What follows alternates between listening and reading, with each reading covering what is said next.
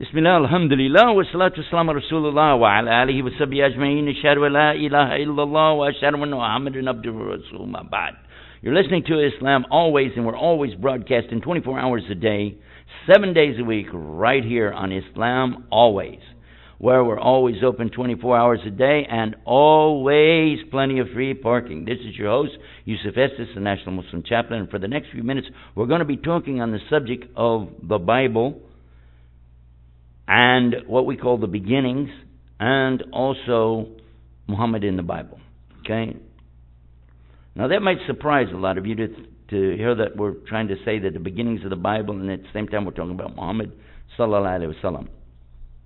To begin with, the word Bible itself comes from the Koine Greek. It's not a Hebrew word, it's not an Aramaic word, the language of Jesus, but rather it's a translated word, and it describes the book of the people of the book.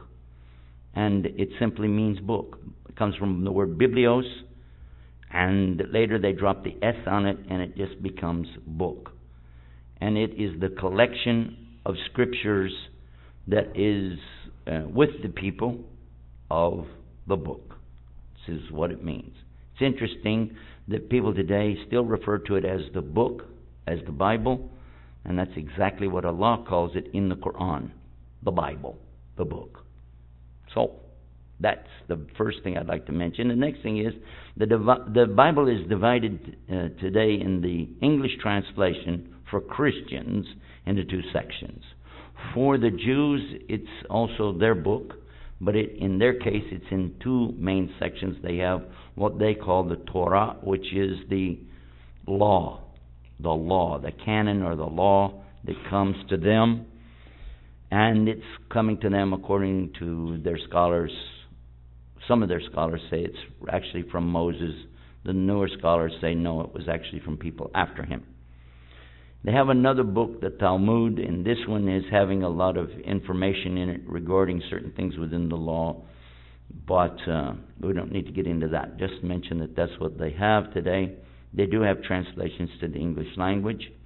Then, when we talk about the Bible from the Christian point of view, it's in their two main sections, which falls into the Old Testament. This represents the Torah and the prophets, the mentioning of prophets and their messages that they came with. And then their New Testament, or the covenant of Jesus, or the gospel, or the Injil. It's referred to in different languages, different things. But basically there's two main parts. The Old, referring to the Beni Israel, the sons of Israel, or the Jewish, as they might tell you. And then the other part, which is their New Testament, the New Covenant, the Gospel, the good news for modern man, etc., etc. That is what most Christians refer to as their Bible. Now, the Old Testament of the King James Version contains 39 books in it, starting with Genesis, Exodus, Numbers, Deuteronomy, and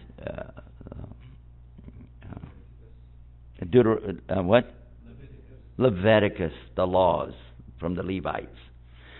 The Levites were the people, the religious people in charge of the law, in charge of the temple, in charge of their sacrifices, etc. They were the 12th tribe of the 12, and the other 11 had to work and have regular jobs, but the 12th tribe, the Levites, couldn't work. They had to have people donate to them. So they worked it out that the other tribes would all donate 10% each of what they had to give over to the Levites, because they weren't allowed to work. It was forbidden. So therefore, they had to get by on 110%. 11 times 10, so it's not too bad. But anyway, that's how that worked. I'll give you a little history of that. The actual Bible itself, according to one of the top scholars who has published a book on the subject, it used to be available at Barnes & Noble, Bookstop, Borders, Books and Music. Today you have to back order it. But alhamdulillah, I did get a few copies of it before they took it out like that. But this book was written by Richard Elliott Friedman, and it's called Who Wrote the Bible? Ultimately, his conclusion is that the Old Testament that they have today is not really from Moses, not really from Joshua, and not really from any of those prophets who came or leaders of the Jewish tribes, but actually it occurred. The one they have now is a occurrence which took place during the Babylonian exile, and this was compiled by someone by the name of Uzair, who is mentioned in the Quran, and he's mentioned also in the Bible as Ezra.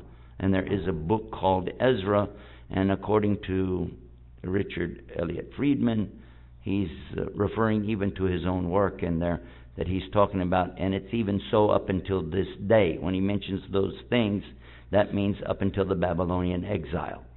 Because obviously if Moses said such and such happened and they named this place so-and-so, and it's still named that even to this day, why would he say that? Because he's current. He is at that time. Why would he say up until this day? So these are some of the things and the proofs. You're free to go to our website and read more about it. We quoted from his book, and if you want a copy of his book, just contact the previously mentioned sources and back order it. It's a little expensive, about $50, $60, but it's worth it. And the next thing I mention is that those books are what we call the books of Moses. There are other books, though, that do not fall in chronological order. According to, when you go to seminary school to study to be a preacher, they will tell you a lot of things about the Bible. In fact, you can learn more things at seminary school about the Bible as a Protestant or a Baptist than you can as a Catholic priest. Because traditionally, over the centuries, even the priests were not allowed access to the Bible. It might surprise you. They were not allowed access to it until they get to a certain level, and even then it was discouraged because they didn't want them trying to translate it to the languages, etc. A lot of what they had was in Latin, but I'm not to that part yet. Let me just stay with this. One of the oldest works from the Bible, according to what I read on this topic, and what they taught us, was that the book of Ayub, or Job as it's called in English, is perhaps one of the very oldest of their extant sources referring to this book. The prophet Job, who had all the trials, tribulations, and the big test. I like to refer to that because actually this is what Muslims believe very much in the prophet Job, Ayub, and what he went through, and that all of us are living in similar circumstances. Even today, we go through a lot of that. We're all tested similarly. Another ancient book, which may or may not be referred back as far, because sometimes people wrote things and then put dates on them that preceded their actual time, or even signed names of prophets to their books. There were many books called the Book of Abraham. None of those are published as a part of the Bible, but they have been offered as that over the centuries. And then when they compiled the codexes, then what they did here was to eliminate books that they thought were a bit too dubious. And those still, though, are called Apocrypha, books which are hidden from the public. And I do have a list of those. And then actually I have some of them translated to English in my library. I inherited those from my father, who was a big collector of these kinds of works. He was very fascinated with that and spent a lot of his life reading and studying the Bible. And I'm going to tell you a little bit about my dad because I love him and I miss him. And I'm making dua for him. But, it's my program, so I can do what I want to. And my dad read the entire Bible. By the time he was 10 years old, he received an award from the church for his accomplishment because he was, at the age of 10, very knowledgeable in the Bible, and he had read the entire thing completely, and which at that time was kind of amazing. And the one who signed his Sunday school attendance records and signed this award that he received was somebody by the name of H.A. Berger, Harry Arnold Berger. And I remember that name real well. You know why? Coincidentally, that happens to be the name of my grandfather, because he later wound up marrying My mother, who was, of course, the daughter of his Sunday school principal. So, in any case, I like to ask the believers, to make dua for my dad, because alhamdulillah, he accepted Islam before he passed away. It was really beautiful.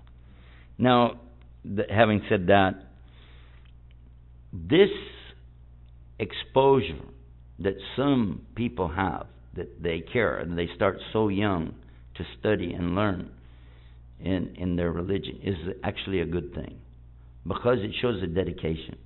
And when anybody from the monotheistic religion is seeking after God, this is a good sign. I don't discourage the Jews or Christians whatsoever from trying to find God, but I encourage them to seek and to always keep open mind and open heart. The same for Muslims, the same way. Keep your mind open, keep your heart open, and always seek truth, even if it goes against what other people are saying. But if it's apparently the truth to you, check the sources, prove it to yourself, be convinced, and don't accept emotional things or dreams or weird stuff without testing what you have. And this will ultimately, inshallah, always lead you to the truth. Now, coming back to our topic of the beginnings of the Bible. In the beginning, the Bible was preserved in two ways. It was memorized, mouth to ear, generation to generation. Something very familiar to the Muslims. That's how the Quran is today. The second thing was they wrote down what they heard, and they used to write it on animal skins and different types of medium that they had at the time. Then they would bury it. Most of these scrolls were rolled up and placed inside of something, and then buried. Then they would dig them up so many years later and then make sure that their recitation from mouth to ear had not deviated from the scripture.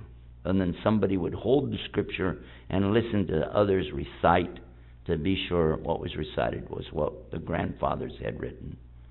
And that was this was also mentioned in some of the early works that I studied.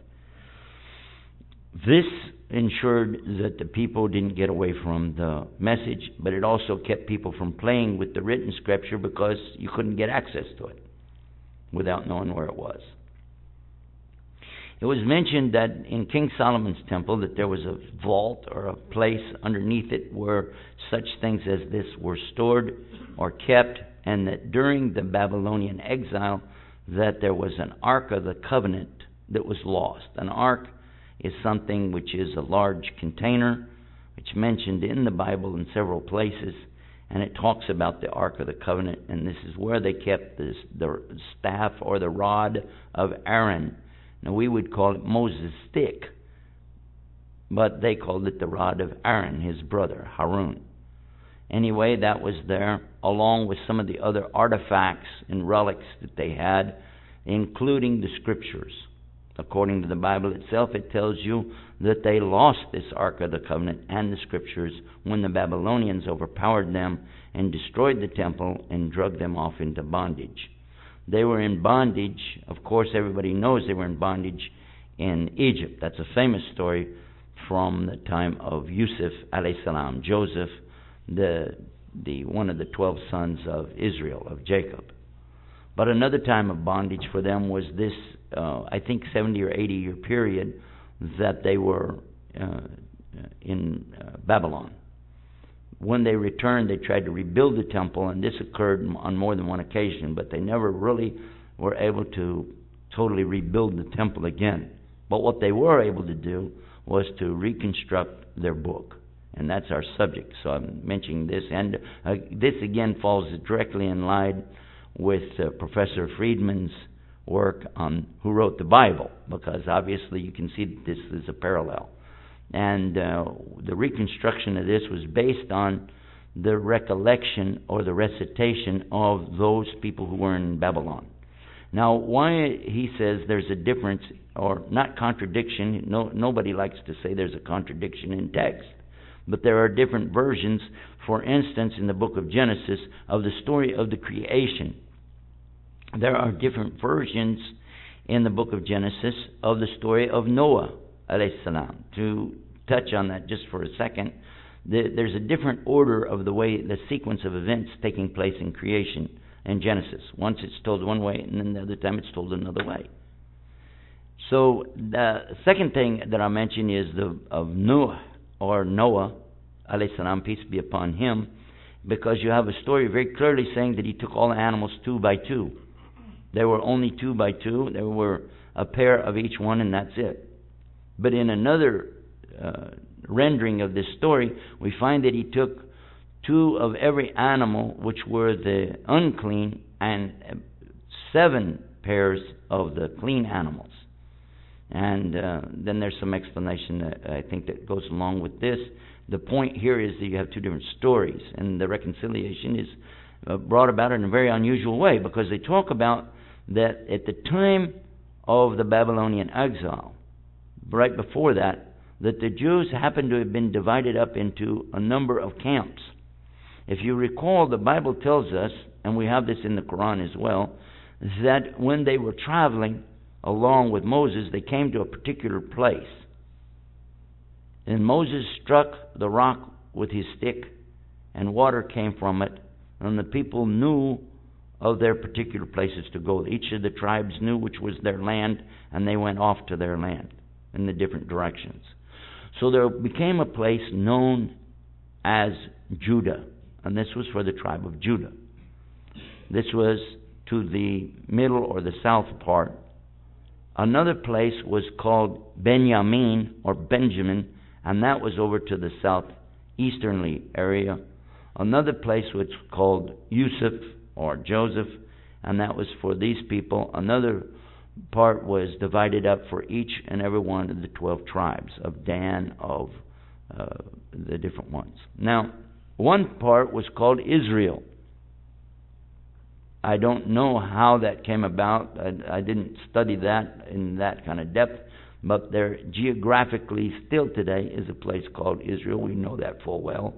And the claim that goes with it is based on these texts that I'm telling you about right now. Judah was having their own leadership. Israel was having their own leadership, etc. So there were 12 basically different groups, and some of them pretty much agreed on what the Bible says, but some didn't. Some of them had a different concept or aqidah or belief system. Some believed God could dwell within His creation. Others said no, He couldn't. This is obvious from the Bible itself when it tells you of the dua or the prayers of David when he says, when he's building the Beit Allah, the house of God, and he says, and it's recorded in the Bible, that the heaven and the heaven of heavens cannot contain thee, talking about God, how much less this house which has been built with our hands.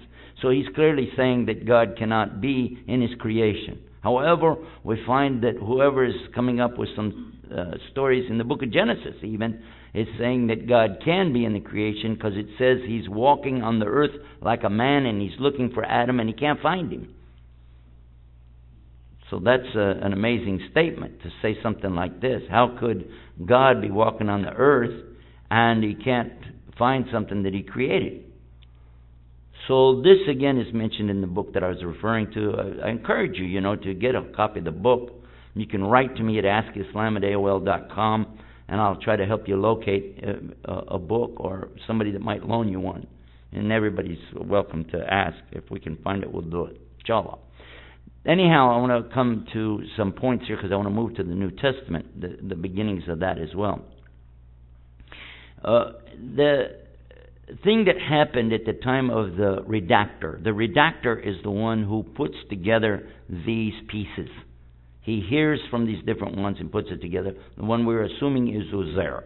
But I'm not going to say it was, because it's not my business. I'm not a Jew, and I'm not trying to defend the position of any of their scholars. I'm just telling you what they say. But whoever the redactor is, or redactors, some assert that there are more than one. Some say there are several. In fact, some say there are 4 different compilers or redactors. Some refer to it as J for Jehovah, where God's name is mentioned as Jehovah. Some say E, which would be talking about Elohim. And there are others, and again, it's not. P is another one for the priestly text, etc. All this dealing with the Old Testament. They're saying, though, that these different Aqidas or belief systems were all together at the same time in Babylon, so that whoever was there redacting or listening and compiling was able to listen to each one of them and then try to weave it together as one story, which would be similar today as, let's say, that you have some people who have hadith that are collected by, let's just say, one person, and some hadith collected by somebody else. Whereas one of the scholars said that these are I accept these. Another scholar said, well, I accept these. But he said, no, I can't take those because this has so-and-so in the narration, chain of narrators, so we don't accept him. And they said, yes, but we do. So where would you be on this? So this is basically where you'd say, well, let's figure a way to put it all together. And some of them might be weak, and some might be fabricated, some might be strong hadith, or etc. I'm saying this for the benefit of the Muslims who are here. Those non-Muslims listening to me won't have a clue what I'm talking about. Don't worry about it, because you already understood what I said before that in the English. The point is that you have different sources, and they don't agree, so you're trying to weave it together as one story. Whoever the redactor was that did this did an excellent job, because he reconciled a lot of different subjects that people used to fight over, and he tried to put it together to end this fighting and unite the people in one way, which is always a good idea, to try to unite people, without doubt. Anyhow, there are some other books of the Old Testament that are gone. We no longer have those anymore. Some of them are referred to by name, and we don't know what they said. Other books exist, but they're not published as a part of the Bible, as I already mentioned, called Apocrypha. And then there are some other books which do exist in certain forms. For some of the Jews, yes, they still have it. For the Catholics, they still have it in their book. For the Protestants, however, they threw those books out about 600 or 700 years ago, before the translation to the English language. And if you doubt what I just said, I will share with you that the Catholic Church to this day, and this day where I'm talking right now happens to be in the month of November in the year 2005, for future reference, they still have 73 books, whereas the Protestant Bible has only 66. And even then, some of the books themselves are not matching exactly. Some of them continue on where others stop. Some are having verses that are not there. Others are adding verses in or out. So the Bible between the Catholic and the Protestants is not the same, although they're trying desperately these days to reconcile a lot of that. And very interesting enough, in these days, we find that the Catholic Church has now renounced and denounced verses dealing with anything that argues with the so-called modern theory of evolution. Anything in creation stories, they're pretty much dropping that out of their teaching and saying don't refer to that because it's not accurate. This is the Catholic Church's most recent edict, which is last month, October 2005. Similarly, they are dropping out any verses which attack or say anything harsh against the people of the Jewish faith. Even though it's in the Jewish book, they are still taking this and saying we don't go with that anymore. And things talking about Jesus coming back in the last days, such as the book of Revelations, they're also no longer teaching this anymore as being part of the Bible.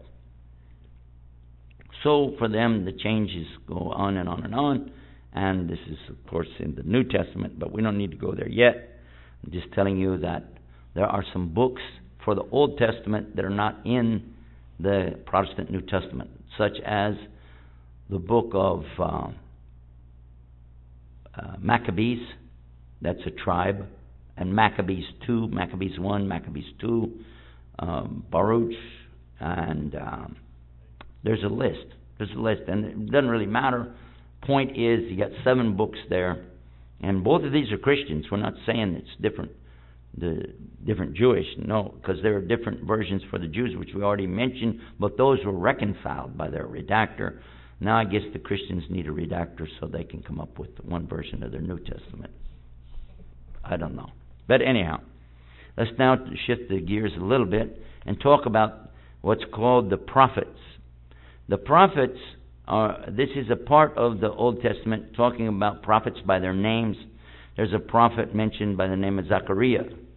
There's a prophet mentioned by the name of Jonah. We already mentioned prophet Job. There are other prophets, Hosea, Amos, and many others as well. There are also books that refer to the poetry or the dua, supplications, recitations of the prophet Dawood or prophet David, and also Suleiman, his son. In those we find, even today, some which looks more or less like poetry, like as though it rhymed and it was something to memorize. It's called in Arabic Zabur. The Zabur are these sayings or teachings from David, and according to the Bible also Suleiman, and even some that I read, they said they refer these back to Moses. I didn't know Moses had Zabur, but this is what it says in some of the teaching that you might find in seminary school. Those works are pretty interesting. In fact, I used to really enjoy reading Psalms. I used to enjoy it so much. And there's one famous psalm, Psalms 23, which says, "The Lord is my shepherd, I shall not want." And it's so famous, and it's a comforting verse, or a series of verses, for the Jews and Christians alike, because it talks about God in a way that God is taking care of me. Even though I have difficulties through my life, things are happening to me, it's sufficient for me that I have God, and He's by my side taking care of me. We as Muslims might not want to put God in the creation exactly like that, but we do say, Inama Amal Sabarin, that Allah is with those who are patient. So in this same way, you might take the text to mean that in that context, that Allah Alam. There are many of the verses that you would find in the Zabur or Psalms that Muslims would say, absolutely, this is exactly what we have in the Quran or the teachings of Muhammad sallallahu alaihi wasallam. There's another book called Ecclesiastes. You might enjoy reading some verses from there. And again, you'd say this is sounding like Islam. You would look to the book of Proverbs. Proverbs also deals with sayings and teaches in a poetic form in places. In fact, you will find such interesting things as a time for all things. There's a time for all things. There's a time to live and a time to die. A time for peace and a time for war, etc. Of course, I quoted those because I use that in some of my talks, because I want to show people that even in the Bible we find that there are times when it isn't appropriate to sit by and watch people be, run over, or the religion be desecrated. So people have to stand up, and that's what the Bible says. And the Quran is saying nothing different than this. But now we move into another section. Let's look at the New Testament and what is the origins of the New Testament. One of the things you have to know immediately, the New Testament relies on the Old Testament. You can never cut it off. You can't say that this is something totally different and just drop it, because there are too many references in the New Testament talking about the Old Testament as a proof. In other words, we prove this is from the Scripture before because haven't you heard XYZ? And then they quote from the Old Testament. So with the constant repetition of going through and referring to these verses, you're going to be hard-pressed to say, and we don't accept it anymore. Now, this is something, I'm going to step out of character for just a moment here and talk to the Muslims. This is why I don't like to see the Muslims playing games with Scripture. You have the Quran, and it is sufficient. It is sufficient for us. We do not need to go and study the Bible. What you're hearing from me is enough. You don't need, not because it's from me, but I'm just telling you that more than this, then you're going to have to ask yourself what you're going to try to do. Because if you're going to go through there and study the Bible and then try to make the Jewish believe so-and-so about their book, or make the Christians believe so-and-so about their book, Well, they won't do it. Why don't you, if you're so serious, why don't you learn about your own book and just present it as is? Let that be your strong suit. You believe in the Quran, you're convinced that it's from Allah, and you think that it's approved, then present it. But don't go back and try to attack what they have. And that's a teaching from the Quran itself.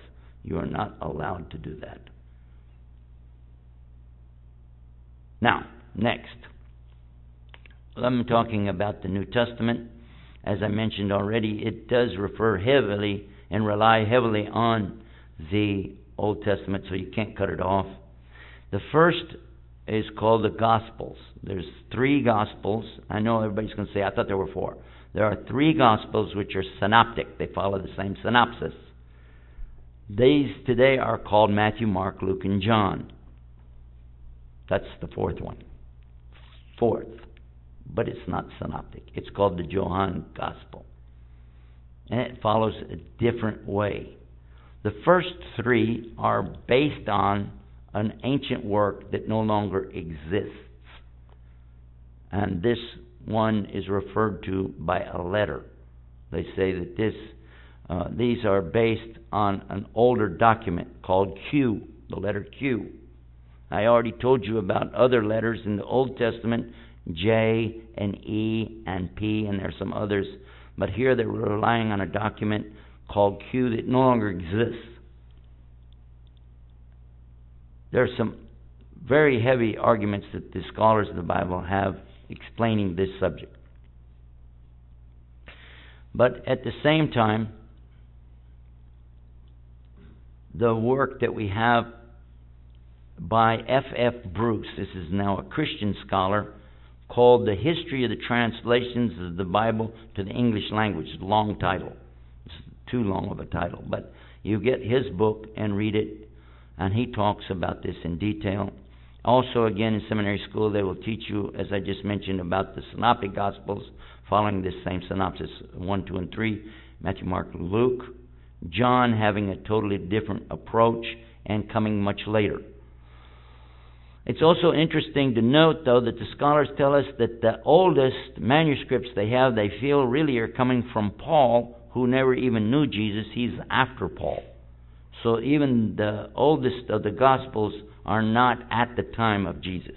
They're coming later. Some have tried to reconcile that it's within 10 years of the time that Jesus left the earth, peace be upon him. Others have said, no, it could be as late as in the 80s or 90s. Okay, which is considerably a longer time. And some of the actual pieces or remnants that they have of this can be carbon dated to the 2nd century. Can't even be put in the carbon dating will not put them in even the same century as Jesus. Peace be upon him. All that notwithstanding, I just wanted to mention that there is a difference there. I would like to tell you that they were not called Matthew, Mark, and Luke, or John, until later church fathers decided to give personal names. They extracted the names in some ways from the text and some from the reference in the text as to who may or may not have been the person writing it. For instance, Matthew is actually supposed to be a tax collector, a Jewish tax collector from the Levites. But in fact, they're taking that from the text itself, because it used to have a letter. This scripture used to be called by a letter, just like Q and J and P and all the rest of it. And so was Mark, and so was Luke. They used to have letters, but they decided that's too impersonal, and they gave it these names: Matthew, Mark, Luke. And John is mentioned in the book of John, so that's where they got the name John for that. There's somebody named Yahya in there, or John. But it's not John the Baptist. It's another John. A different John. It says so in the text. So, now another thing you'll find when you're reading the English translation of the Bible, parentheses. Parentheses are popping up a lot in the New Testament. Not so much the Old Testament, but in the New Testament. And the reason is because the redactors of this, and you might say, well, wait a minute, what are you talking about? Well, as I told you, there were different versions. So there were people who later on compiled and said, this is the book. The people of Corinth, for instance, they had their own book. And it was actually a letter from Paul. Today it's called Corinthians 1 and 2, the Corinthian letters. Then there's letters, Peter, and there's the Romans. There's the book of Hebrews, which is by Paul. The Acts of the Apostles, which is about Paul, but is not Paul writing it. They believe that whoever wrote Luke is the same one who wrote the book, the Acts of the Apostles. Well, they're not positive, but pretty sure. For Muslims listening to me, I keep seeing you guys shaking your heads like, what is this? For those of you who are online, you can't see this. If you understand Islam and you understand the Quran, you can understand why is this look of, are you serious? Well, Muslims grow up knowing a lot about the Quran from the very beginning, whereas today's Christians know very little. As a whole, there's a few, they know quite a bit, but as a whole, the majority of the Christians, if you ask them, how many books are there in the Bible? They'll say 2, Old and New. And you go, no. How many different books within the Old Testament or the New Testament? They don't have a clue. I dare say almost every Muslim I've met knows there's 114 surahs in the Quran.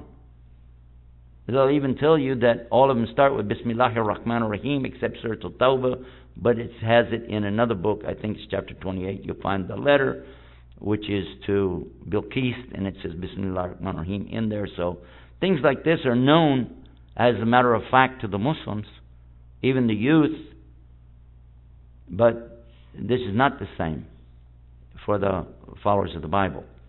The Bible today is not really, there's no emphasis on the Bible to be reproduced in the original languages. I have not found anyone teaching their children to recite the Bible in Koine Greek or in Aramaic or in ancient Hebrew language. I haven't found anybody insisting on that. There are some from the Jewish who do recite their book in parts in Hebrew, yes, but not insisting on memorizing the whole thing. And especially of course the Jews are not going to tell you anything about the New Testament. They don't accept it. So we've been talking a little bit here, those of you just tuned in, about the origins or the beginnings of the Bible. I talked about the Old Testament. I spoke about the New Testament to some degree. This is topical. I'm not trying to go in any depth. This is just something that if you signed up for a course in Bible, they'd tell you all that I said today, probably in the first 1 or 2 days in seminary school. You'd know more than me. Because it doesn't take long. It doesn't take long to get the idea. A lot of the scholars of the Bible who go into it real deep, especially those who deal in archaeology and ancient languages and study it, many of them become atheists or agnostics, or at least they say the Bible is something compiled by man, inspired by God, but we're not going to take it to be the letter of the real God. We don't accept that. And nobody will say that it's written by the hand of God. None of the real scholars ever will say that. Even F.F. Bruce, who happens to be a very dedicated Christian, very much a born again, and an authority in the New Testament, still has clearly stated that what they have in English is not the original by any stretch of the imagination. There are too many versions, etc. And then now I'm going to refer to something else on our website about this subject. Those of you who perhaps don't know this, I wrote a book on this subject. It's called Bible, A Closer Look. You can go to that. I'm going to, real quick, give those of you online a chance to go there. I'm going to give you the link. It's coming to you right now. You can just click on that, and I'm not going to go through the whole thing, but just to give you a sample of this. This is islam-Bible/Bible_closer_look.asp. So take a chance to go to that and see what you think about it. I'm going to quote you some of the things from there. There are 6 chapters and an introduction about this. And I'm only going to be reading to you now from chapter 1. We've been talking about the Bible, the word Biblios, we mentioned this, etc. I want to tell you now about something called the Revised Standard Version of the Bible. It was my grandfather, who was a devout, wonderful Christian man, and someone I love very much. He gave me a gift of the Holy Bible for myself and one each to my sisters. And this is way back in the early 50s. It was a brand new authorized version of the Bible, being the Revised Standard Version of the Bible, revised version of the American Standard Version, published in 1901. I'm reading it this is from the Bible itself. This is the introduction. What I just read to you is from it. I'm going to say it again. This is the authorized version of the Bible, being the Revised Standard Version of the Bible, based on the Revised Version of the American Standard Version, published in 1901, which was a version of the King James Version, published in 1611, which was a revised and corrected version for the first time in 1612 version. And I was very impressed that the easier text that we had in this was much easier for me to read than the old style of English, in what's called Elizabethan English, because it would begin with "Verily and forsooth, and thine eye has not seen the day wherein thine was thy Lord." When you're going, what is all of this? And so they produced it in an easier grammar, something easier, and also a lot of the words were no longer in vogue, and you couldn't understand what the word was. One part of the New Testament, it said, "It is hard for thee to kick against the goads." And we said, what are goads? Nobody knows what's a goad, But it turns out that meant kicking your foot against something that has these stickers or pricks out that are going to hurt you. And so they give another meaning for that. Another section, it talked about words that now have a reverse meaning. What it used to mean one, it says now there's something else. For instance, in the New Testament, they have Jesus saying, "Suffer the children to come unto me, for such is the kingdom of heaven." In the newer version, it says, "Encourage or permit the children to come to me, because this is the condition or the mentality of the state of heaven," something like this. And because suffer today would mean, discomfort, like punish the children and make them come. It's now debatable what's the meaning here. Another thing that they would have to do today, they'd have to do it again. If you're going to really be accurate, you'd have to update one more time, because I can think of a number of words that have the opposite meaning. Because in the 1950s, there was a particular word used in the Bible and used in vogue at that time that was meaning that people were happy, cheerful, in a good spirit. The word is gay. And if you said that today, they would get a totally different meaning out of it. If you said Jesus was gay, they would say, "Oh my God, this is horrible. How could you say such a thing?" Whereas, obviously, they're given a meaning that was used at that time. So, having said that, let's press on. I wanted to mention, with my love and respect for the Word of God, it increased more and more as I spent more and more time reading and trying to understand the message. It became my most prized, my most valuable, and most respected of all books in my life. And I turned to it throughout my life for times of joy, happiness, in times of trouble, sadness, or pain. It became my compass and my roadmap, my weather vane and my friend. However, there were still problems with this new, improved version of the Bible. It began to disturb and concern me to the extent that I made a consultation, shura, with my father about this subject, because I wanted to understand about these contradictory verses and the errors which I seemed to be finding in the Bible. He was also an ordained minister and a student of the Bible, as I mentioned, since childhood. Based on his research and background in the origin and sources of modern-day Christianity, I began to go deeper into the problems which plagued my little thinking and my faith ever since I was a kid. I also prayed to Almighty God and then found the answers to some of the problems were spelled out very clearly in the very beginning of the exact same book. This now I'm going to quote to you, and my purpose for turning to this is to quote this from my own Bible. This is my Bible, and I even drew a picture of it. It's on the website, so you can see what it looks like. This is the King James Version Revised. Okay, and this is in the version I just told you. My grandfather gave it to me, and it's on page III and IV, which is 3 and 4 in the before it starts the actual Bible. It's a reference. It says, and I quote, "The King James Version has, with good reason, been termed the noblest monument of English prose. Its revisers in 1881 expressed admiration of its simplicity, dignity, power, happy turns of expression, the music of its cadences, felicities of its rhythm. It entered, as no other book has, in the making of the personal character and the public institutions of the English-speaking peoples. We owe to it an incalculable debt. Yet, the King James Version has grave defects.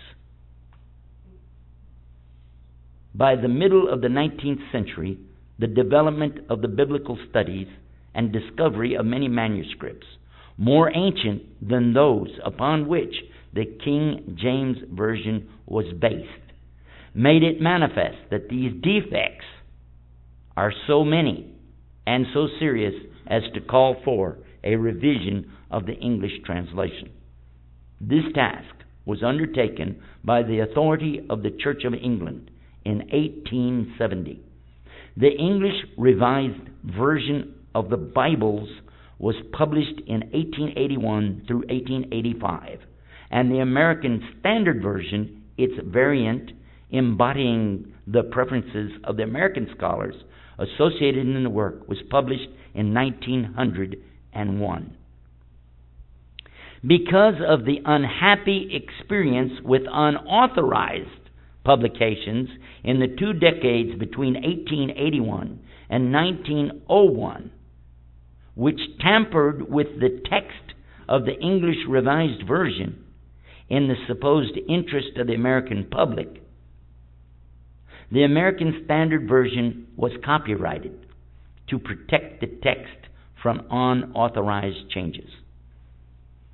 In 1928, this copyright was acquired by the International Council of Religious Education, and thus passed into the ownership of the churches of the United States and Canada, which were associated in this council through their boards of education and publication." This is by the biblical scholars themselves, telling us the source of the Bible. I want to just briefly mention a few more points there. I don't want to read all of it to you. It's available, though, if you would like to. Certainly you can have the whole thing. It's several pages. But just to continue in the context of our discussion this morning. And I quote, "Decision was reached that there is a need for a thorough revision of the version of 1901. In the 1937 revision, it was authorized by a vote of the council. You could vote on this, and that's how they come to this next one. 32 scholars have served as members of the committee charged with making the revision. They have secured the review and counsel of advisory board of 50 representatives of the cooperating denominations. Each section has submitted its work to the scrutiny of the members of the charter of the committee, requiring that all changes have to be agreed on by 2/3 majority vote of the total membership committee." Here's another quote. "The problem of establishing the correct Hebrew and Aramaic text of the Old Testament is very different from the corresponding problem in the New Testament. And another quote. For the New Testament, we have a large number of Greek manuscripts preserving many variant forms of the text. Some of them were made only 2 or 3 centuries after the original composition of the books.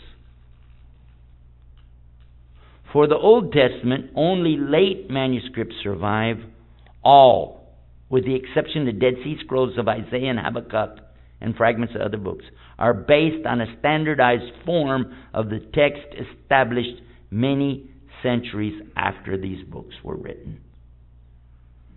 The present revision is based on the consonantal. This means the consonants, because there are no verbs. We know that in Arabic, the Arabic is the same. There are not, I said verbs. There are no vowels.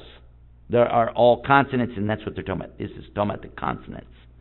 The present revision is based on the consonantal Hebrew and Aramaic text as fixed early in the Christian era, revised by Jewish scholars, the Masoretes. The Masoretes are in the 6th to the 9th centuries. The vowel signs, which were added by the Masoretes, were accepted also in the main, but were more probable in convincing reading that can be obtained by assuming different vowels than this is what we've done. Do you understand what they're saying? We looked at what they did, but if it didn't fit with what we think, then we changed it. Now, it's interesting for the Muslims. I'm going to step out of this just for a moment. Please bear with me. It's interesting for Muslims to note that the Quran also came without vowel markings. These were added later, after the time of Uthman. Over 30 years after the time of Muhammad sallallahu alaihi wasallam, they began to add these vowel markings to be sure that we didn't lose the meaning along with the pronunciation. At that time, there were still many people who had heard the Quran from Muhammad sallallahu alaihi wasallam, so there was no doubt in what the vowel marking should be. It was after the Muslims added vowel markings to the Arabic text of Quran that the Masoretes began to add vowel markings to the Hebrew of the text that they had. Proof? I just read it to you. It was not until the 6th through the 9th centuries that they did that. What was the century that Muhammad came in? Hello? Hello, thank you very much. There you are. So this is a proof for you. And they did copy that because for the 5,000 years before that, they didn't do it. So why all of a sudden did they do it then? And we know why. Because they realized if they didn't do it, then they wouldn't be even keeping up with the text of the Quran. Another point, it said vowel points are less ancient and less reliable than the consonants. This is in the Bible telling you about the Bible that they've got. These are less reliable than the consonants. Departures from the consonantal text of the best manuscripts have been made only when it seems clear that there are errors in copying that had been made before the text was standardized. Another quote. Most of the corrections adopted are based on the ancient versions, such as Greek, Aramaic, Syriac, and Latin, which were made before the time of the Masoretic revision. Therefore, they reflect earlier forms of the text. Another quote. Many difficulties and obscurities, of course, still remain. Another quote. Where the choice between two meanings is particularly difficult or doubtful, we have given an alternative rendering in a footnote. Another quote. If the judgment of the committee that the meaning of a passage is quite uncertain or obscure, either because of corruption in the text or because of inadequacy of our present knowledge of language, that fact has been indicated by another footnote. Another quote. It should not be assumed, however, that the committee was entirely sure or even unanimous concerning every rendering. Not so indicated. Another quote. To record all the minority views was obviously out of the question. Another quote.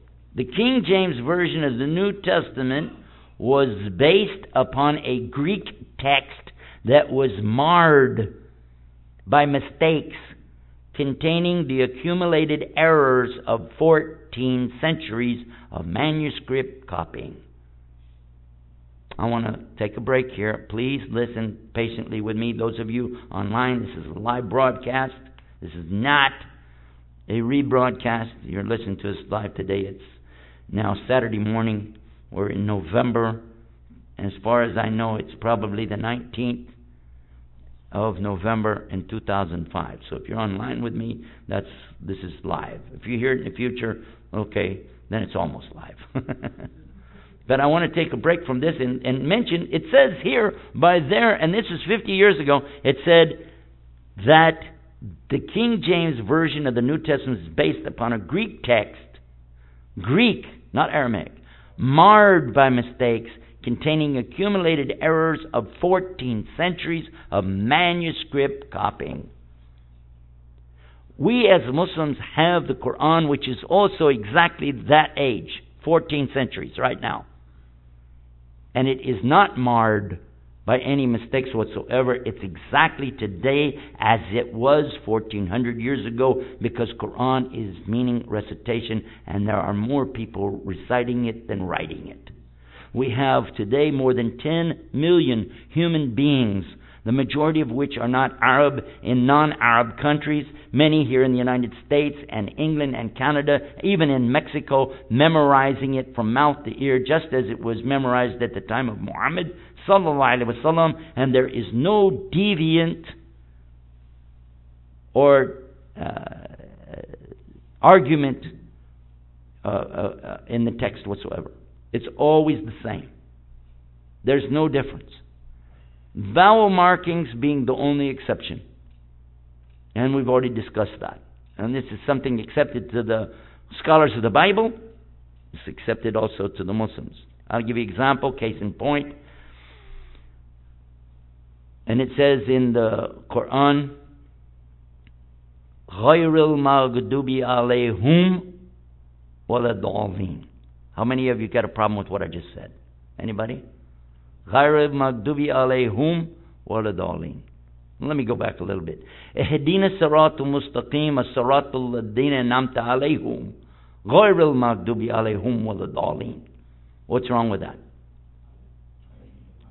Alayhim. But that's a vowel marker. That is a what? Doma? I'm saying doma. I'm putting u. And you're putting a kesra. And you're saying e.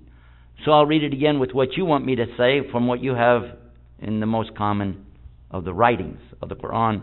And it says, Ihdina siratul mustaqim, Ihdina siratul mustaqim, siratul ladina namta alayhim, ghayril maghdubi alayhim, waladhalin.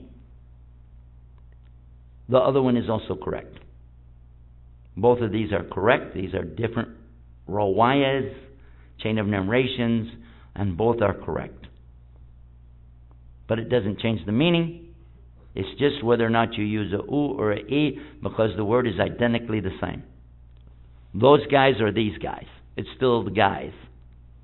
Alayhim, alayhum. So, there is that in the Quran, that there are actually 7 perfect narrations coming from Prophet Muhammad sallallahu alaihi wasallam with no difference in meaning, but difference in this. 10 total, and that when you add in some that are still good, they're not the perfect. And then it goes all the way up to 13 and even 20. And there are minor variations like this, but never does it change words. Like sword. First of all, sword's not even in the Quran. It's 200 times in the Bible, but never in the Quran, so I won't even use that. But let's say it said camel in one place and donkey somewhere else. It doesn't say that. It refers always to the same thing. So there's no differences except for vowel markings. We have the Quran, and it's memorized by so many millions of people today without any difference in it. Now I want to come back where I was almost finished reading this to you and continue. It's talking about these 14 centuries of copying and the errors that happen. It says it was essentially the Greek text of the New Testament that was edited by Beza in 1589, who closely followed the text that was published by Erasmus in 1516, which was based upon a few medieval transcripts or manuscripts. The earliest and best of the 8 manuscripts which Erasmus consulted was actually from the 10th century, yet he had made very little use of it because it differed the most from the commonly received text. In other words, it wasn't popular, so he left it. Beza, the one taking it from Erasmus, had access to 2 manuscripts of great value, dating all the way back to the 5th and 6th centuries. But he made very little use of those because they differed from the text published by Erasmus. And in the book by F.F. Bruce, he details some of the mistakes that were made by Beza because he was trying to get along with all the people and make something they would all agree on, and they came up with stuff in the Koine Greek that they said, well, here it is, and you said you would accept it, but he said, yeah, but this was only written 100 years ago. They said, but it's in the original language of Koine Greek.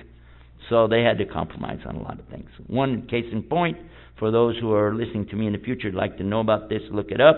In your book, in your explanation of verses, from the Revised Standard Version, look in the first letter or epistle of John. There's John 1, John 2, John 3. Those are not part of John the Gospel. But go to John 1, the epistle, chapter 5, verse 7. The statement that there are 3 that bear witness in heaven, the Father, the Son, and the Spirit, and these 3 are one. This is an interpolation added exactly by Beza at that time for that reason. And it's a play off of the verse before it. There are 3 that bear witness in heaven, the Father, the Spirit, and the blood, and these 3 agree. Not these 3 are one. So if you'd like to look that up, F.F. Bruce does a nice dissertation on that. I'll leave it with you to decide for yourself. Let me finish with the last statement. It says, by these revisers of the revision of the revision of the revision of the revisers of revision, it says, we now possess many more ancient manuscripts of the New Testament that are far better equipped to seek to recover the original wording of the Greek text. The evidence for the text of the books of the New Testament is better for any other ancient book. The evidence for the text of the books of the New Testament is better than for any other ancient book, both in the number of extant manuscripts and in the nearness of the date of some of these manuscripts to the date when the books were actually written. This is very clear for us. We don't have to go very much further. For those who have studied the collection of Quran and how it's preserved, there's no way you can compare and say that these are in any way similarly preserved. We would not, as Muslims, even accept this as a hadith, much less as a Quran. The hadith chain of narrators have to be unbroken all the way back to the lips of the original person saying so, and they had to have a lot of character about them described. We had to know who they were, where they were born, when they accepted Islam, and what they said, and if they ever made any mistakes, if they ever made errors in their memory, or if they ever prevaricated, said a lie. Things like this are all in consideration. Not once have we even found a single person that we can attribute to this Bible a single word. You cannot say, we know for sure that this is the handwriting of George or Fred or Matthew or Mark or anybody else. We don't know the actual writing of any single person. Therefore, the conclusion for me as a Muslim is, Until you can come up with a better proof, I'm going to stick with the Quran. Because we know exactly the source. Inna anzalnahu fi laylatul qadr. Allah sent it down Himself in the night of power by the angel Gabriel, who brought it to his servant Muhammad, who in turn listened to it, memorized it, and then recited it to his companions, Abu Bakr, Ibn Mas'ud, Umar, Uthman, Ali, radiallahu anhu ajma'in. May Allah be pleased with them all and reward them. Ameen. The Quran has been preserved by not 10 people or 100 people, but it was preserved by thousands and thousands of people at the time of Muhammad sallallahu alaihi wasallam, who passed it on generation after generation after generation. There is no doubt in our minds whatsoever as to what the Quran is about.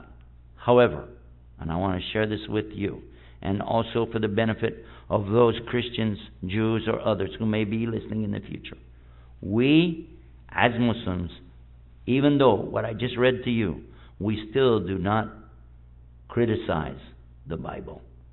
We do not cut down the Bible, nor do we disbelieve in the Bible. We are more believers in the Bible than the people who wrote what I just read to you.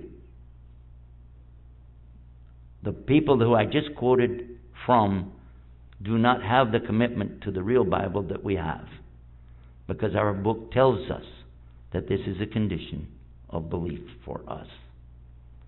Allah says in the Quran, A'udhu billahi minash shaitanir rajim, Bismillahir Rahmanir Rahim, Alif Lam Mim, Zalikal Kitabu la Rayba Fi, Hudal lil Muttaqin, Alladhina yu'minuna bil ghaibi wa yuqimuna salata wa mimma razaqnahum yunfikun, wa alladhina yu'minuna bima unzila ilayka wa ma unzila min qabli wa bil akhirati hum yuqinun.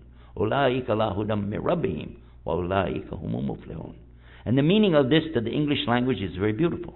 And it says, after the first 3 letters, Alif Lam Mim, then look what it says. That is the book wherein there is no doubt. And the word Zalika does not mean Haza.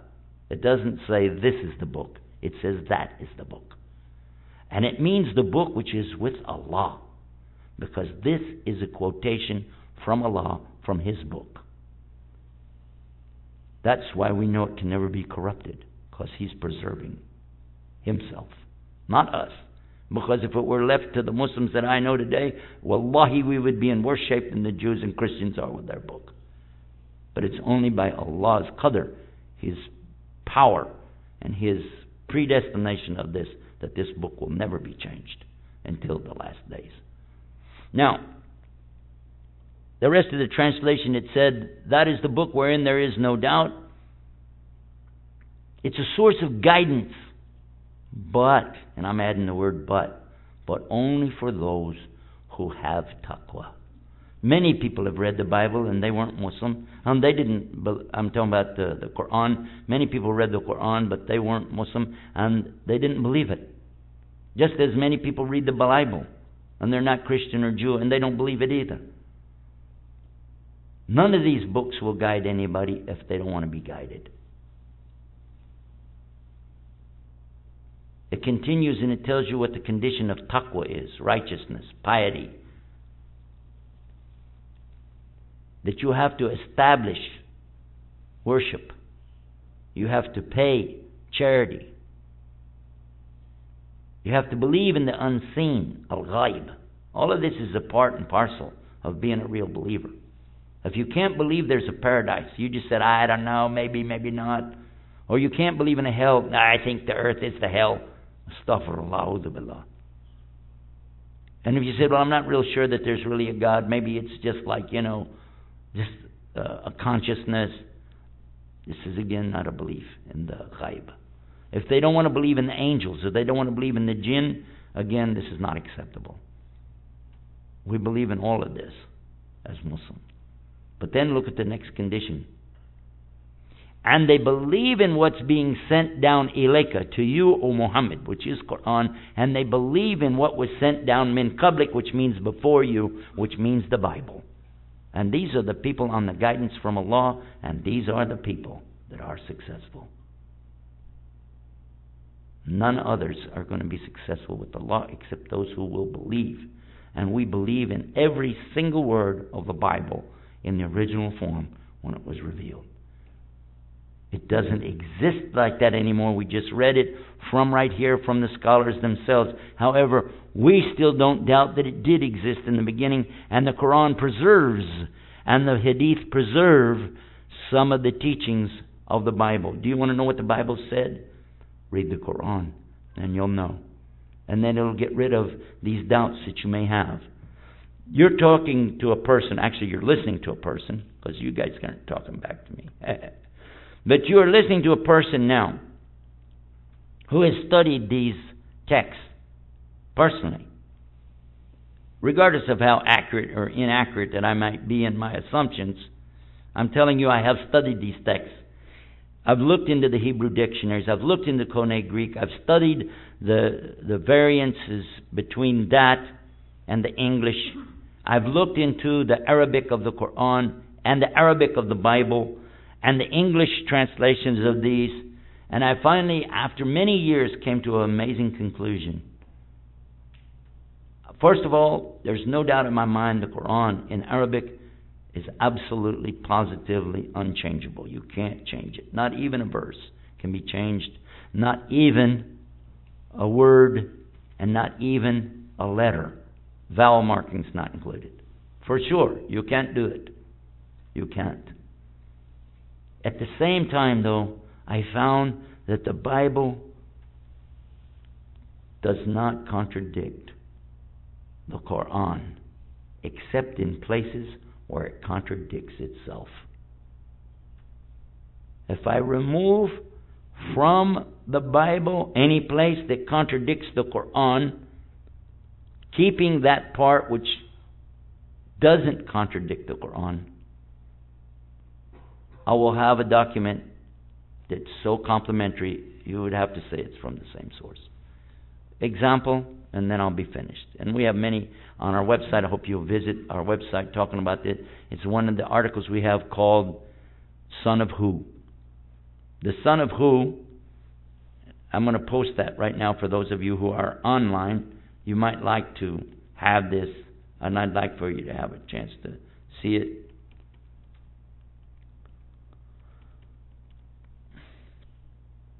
The Son of Who, this is, I'm going to paste it up there for you right now. Yeah, there it is. We have quite a few folks who joined us this morning, mashallah. There it is. You can click on that. I'm not going to give you the whole thing. Don't panic. I'm not going to read all of that this morning. But you can take from that and understand. And I'm going to give you a quote. Many people know there are references in the New Testament talking about the Son of God. But did you know that there are similar quotes in the Old Testament talking about sons of God? Many sons of God. Starting all the way in the very first book. And I'll quote them quickly to you. You'd like to make a note of it, or you can read some of the articles that we have posted. But it says it very, very clear. In Genesis chapter 6 verse 2, the sons of God saw the daughters of men, found them to be fair, took them to wed, went in unto them. And it's talking about these are the people of the mighty men of old, these sons of God. Next occurrence is in Job, Ayub, chapter 2. The sons of God were going to and fro from the earth up to God. What is that? Sounds like angels, doesn't it? Another reference to the sons of God, you'll find one particular, being the best of the sons of God, the begotten Son of God, is David. Psalms 2, verse 7. That David says to the congregation, he used to address the congregation, extending his hands and blessing them. That's what it says in the Bible. And on one of those occasions he said, I will tell you a decree the Lord hath decreed on this day. Thou art my son, this day I have begotten thee. Now today's modern day Christians say, well, that's Jesus. Really? So what happened? What happened to David was all of a sudden overcome by the Spirit and he turned into Jesus? What are you saying? Additionally, you look into the New Testament. It tells you real clear in Luke chapter 3, the last verse, 38. Enos is the son of Seth. Seth is, by the way, this is the genealogy of Jesus, and it says Jesus was the son of Joseph. The translators added the parentheses I was telling you about earlier, and they said, as was supposed. Some people supposed that. Oh, Jesus was the son of Joseph is what it said in the text, and they changed it. As was supposed. We as Muslims don't accept that. We don't have a Joseph. We just have the miracle birth, Immaculate Conception. Miriam, peace be upon her, gave birth to a baby, and there was no husband and no intervention. It was a miracle, mu'ajiza min Allah. We believe it without question. We believe that. But here in the Bible, in the book of Luke, Jesus is the son of Joseph. A'udhu billah. Then they added as was supposed. And then they gave a genealogy which doesn't match the genealogy in Matthew 1:1, which has 42 fathers. This has 56 fathers, all the way back to Abraham. And then from Abraham it continues to endeavor to go all the way back to Adam. And it says Enos is the son of Seth, and Seth is the son of Adam, and Adam is the son of God. Who?